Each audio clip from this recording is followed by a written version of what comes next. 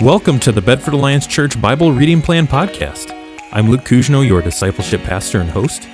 This podcast follows along with our church-wide reading plan, which walks you through the entire New Testament and gives you an overview of the Old Testament. Join us as we dive into God's life-changing Word together.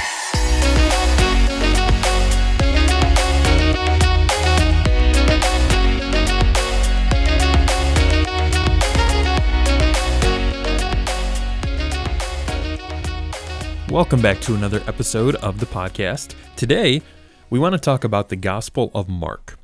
Now, just to let you know, what we've done in the reading plan is we've spread out the Gospels throughout the year so that you're never too far away from reading one of the Gospels.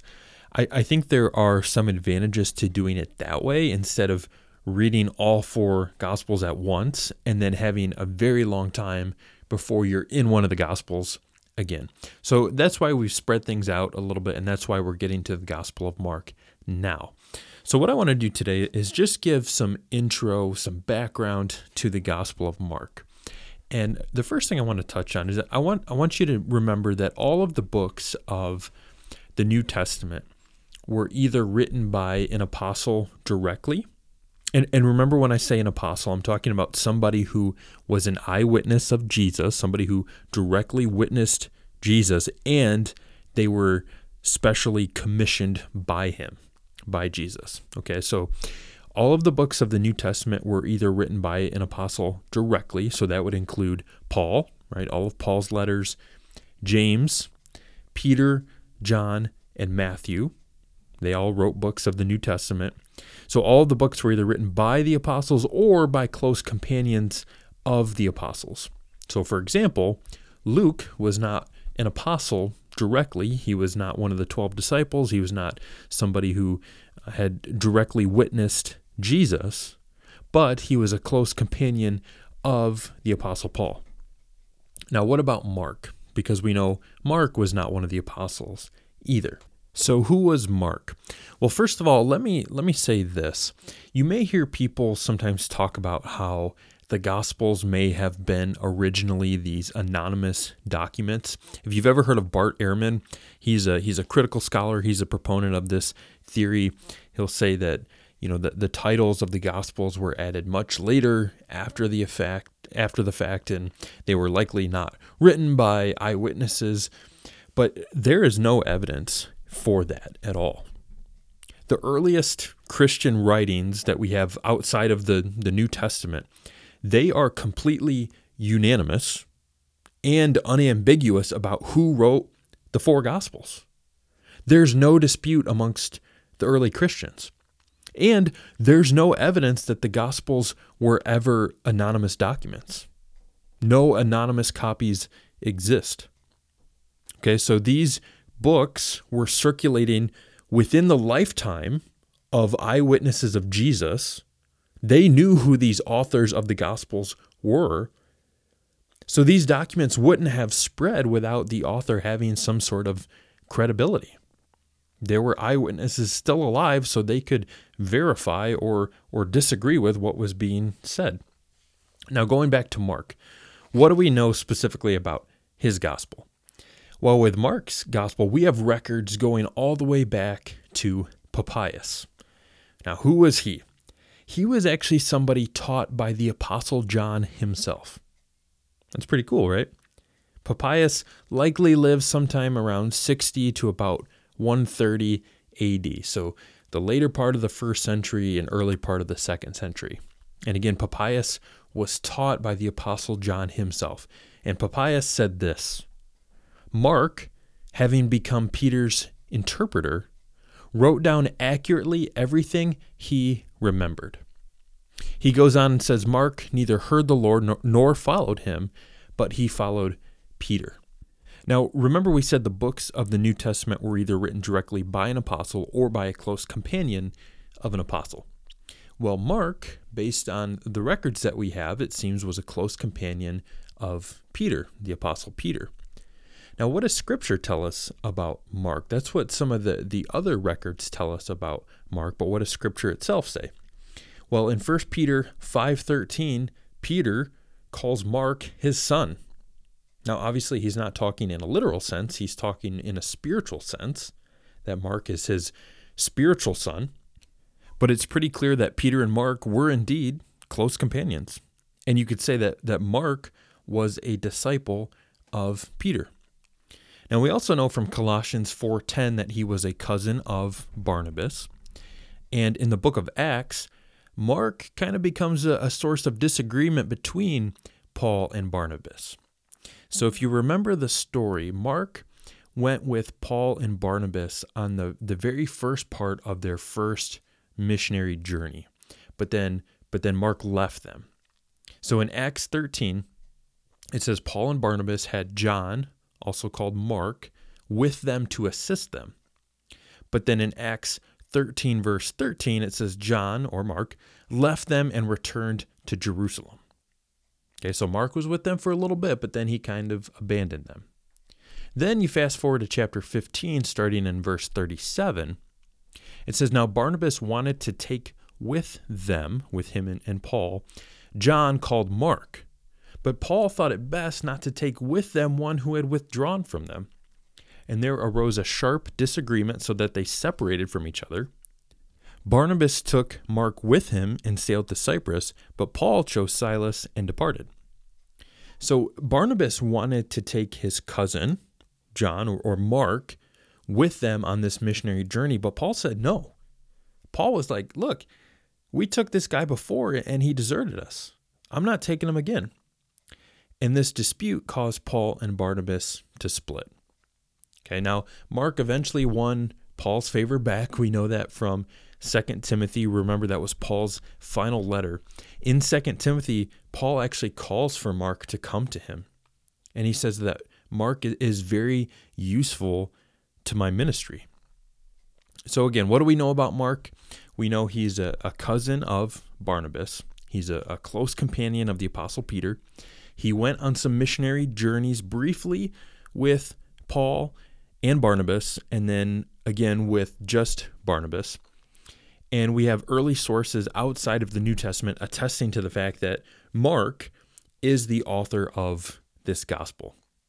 I do also want to clarify, you've heard me say it already, but Mark is also known by the name John as well. It was pretty common for people in these times to have two different names, so you'll often see him in Scripture referred to as John, also called Mark, or just as Mark. So when did Mark write his gospel? Now, many people will say that he wrote it in the mid to late 60s AD, and they'll say that he's writing to suffering Christians under the reign of Emperor Nero. And Emperor Nero, he started his reign in 64 AD. So they would say mid to late 60s for the date of this gospel. But there's good evidence that it may have actually been sooner than that.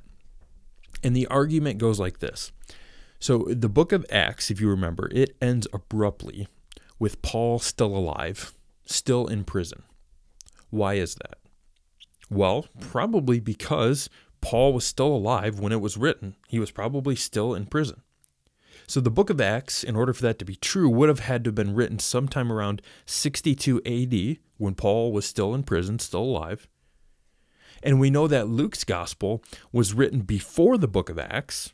So that puts Luke's gospel in the early 60s AD at least. And we know that Luke likely used Mark's gospel as a source for his writing. So that puts Mark's gospel at least in the early to mid 50s AD. And it really could have been even sooner than that.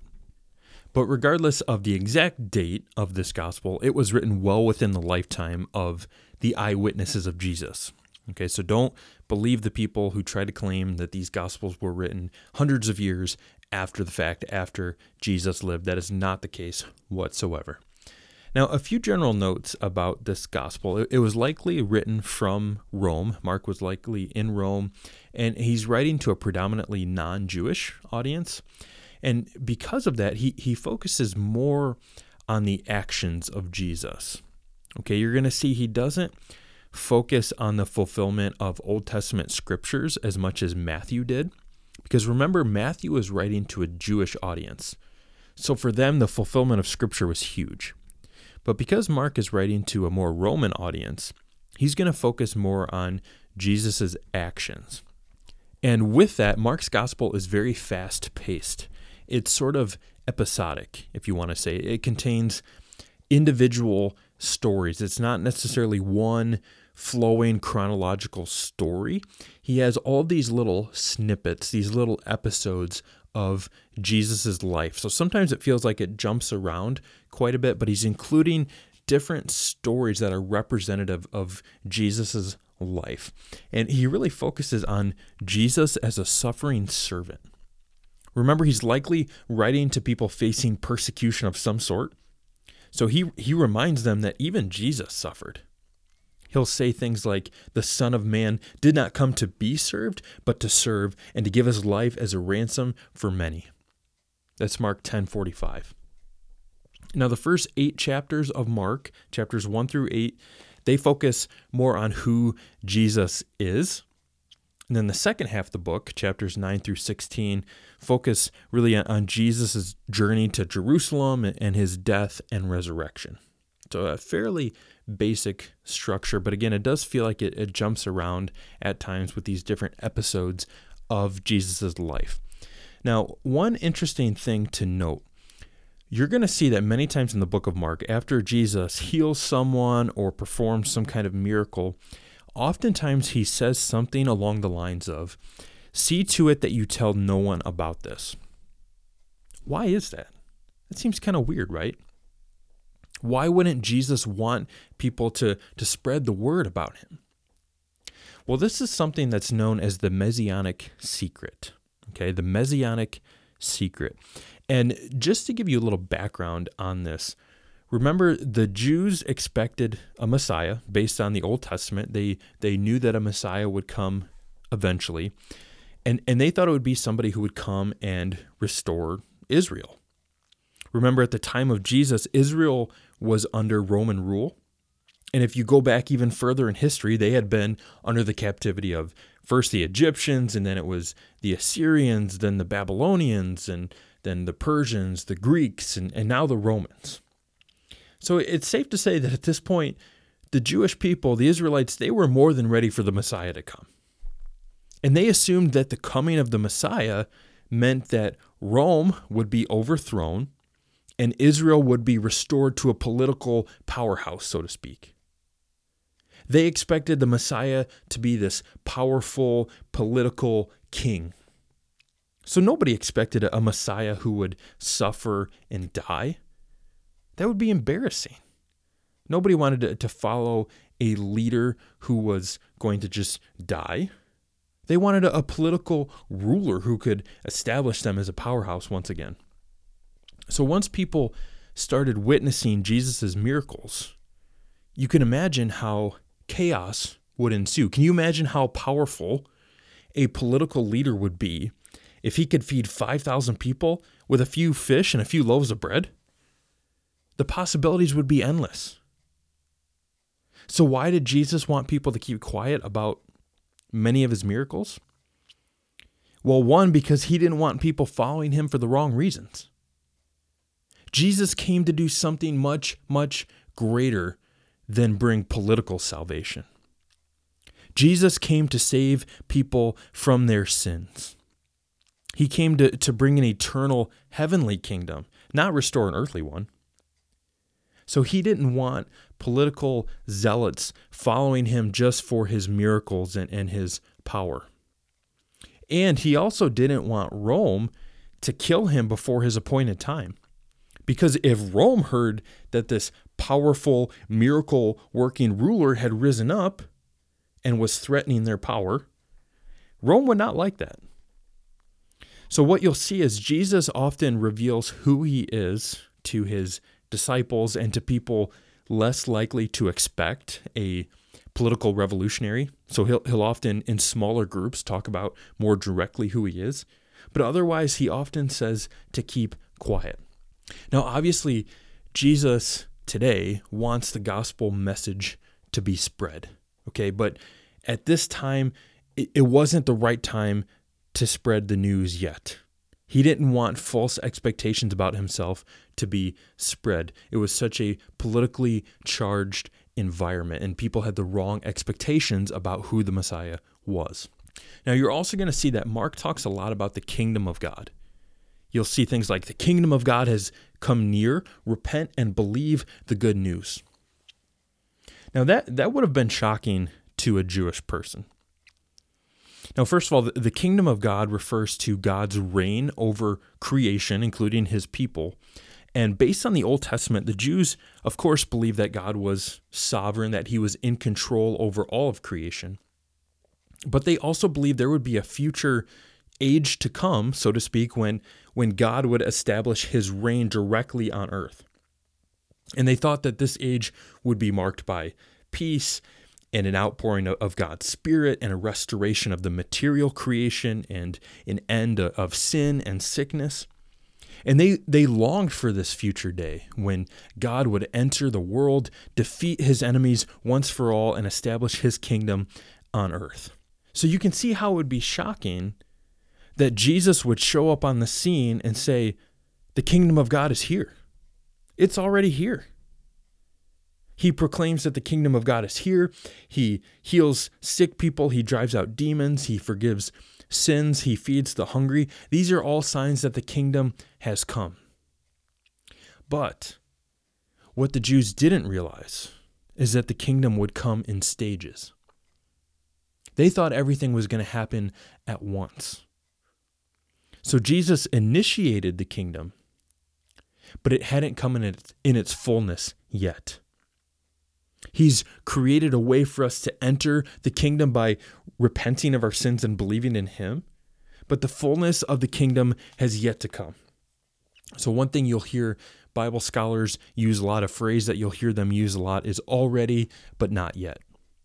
Already, not yet. The kingdom has already come, but not yet in its fullness. It's still growing. It's like a mustard seed, as Jesus said. It's the smallest of all seeds to start, but over time it will grow into something bigger than anyone has ever seen before. That's the part that the Jews missed.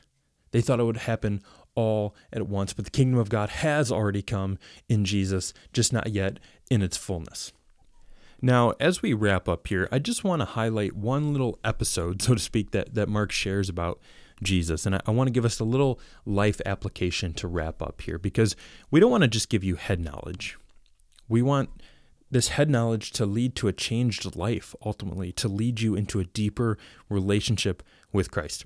So this episode starts in chapter 1, verse 35.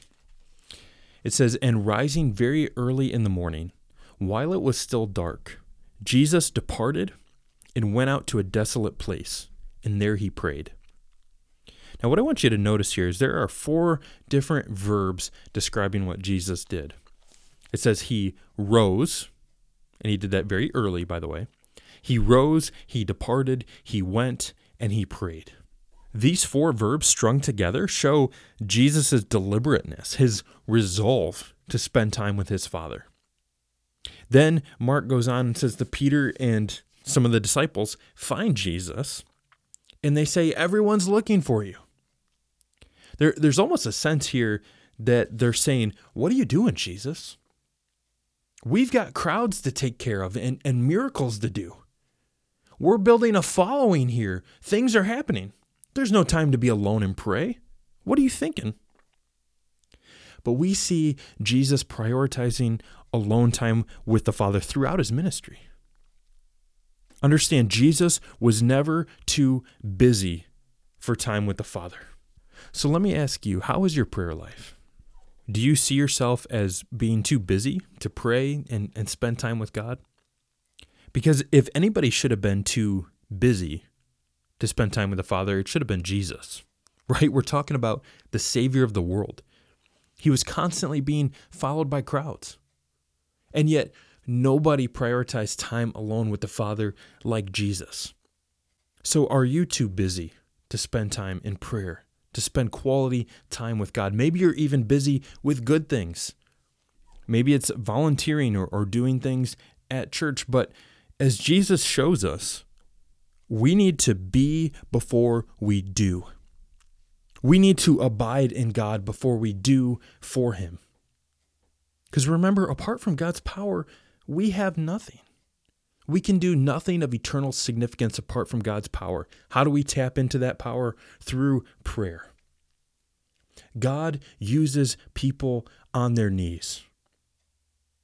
How can we be too busy for the primary way that God has ordained for his kingdom to advance? The main way that God's kingdom advances is through prayer. So saying that we're too busy for prayer is like saying we're too busy to breathe. We need prayer. We need quality time with God, fellowship with him.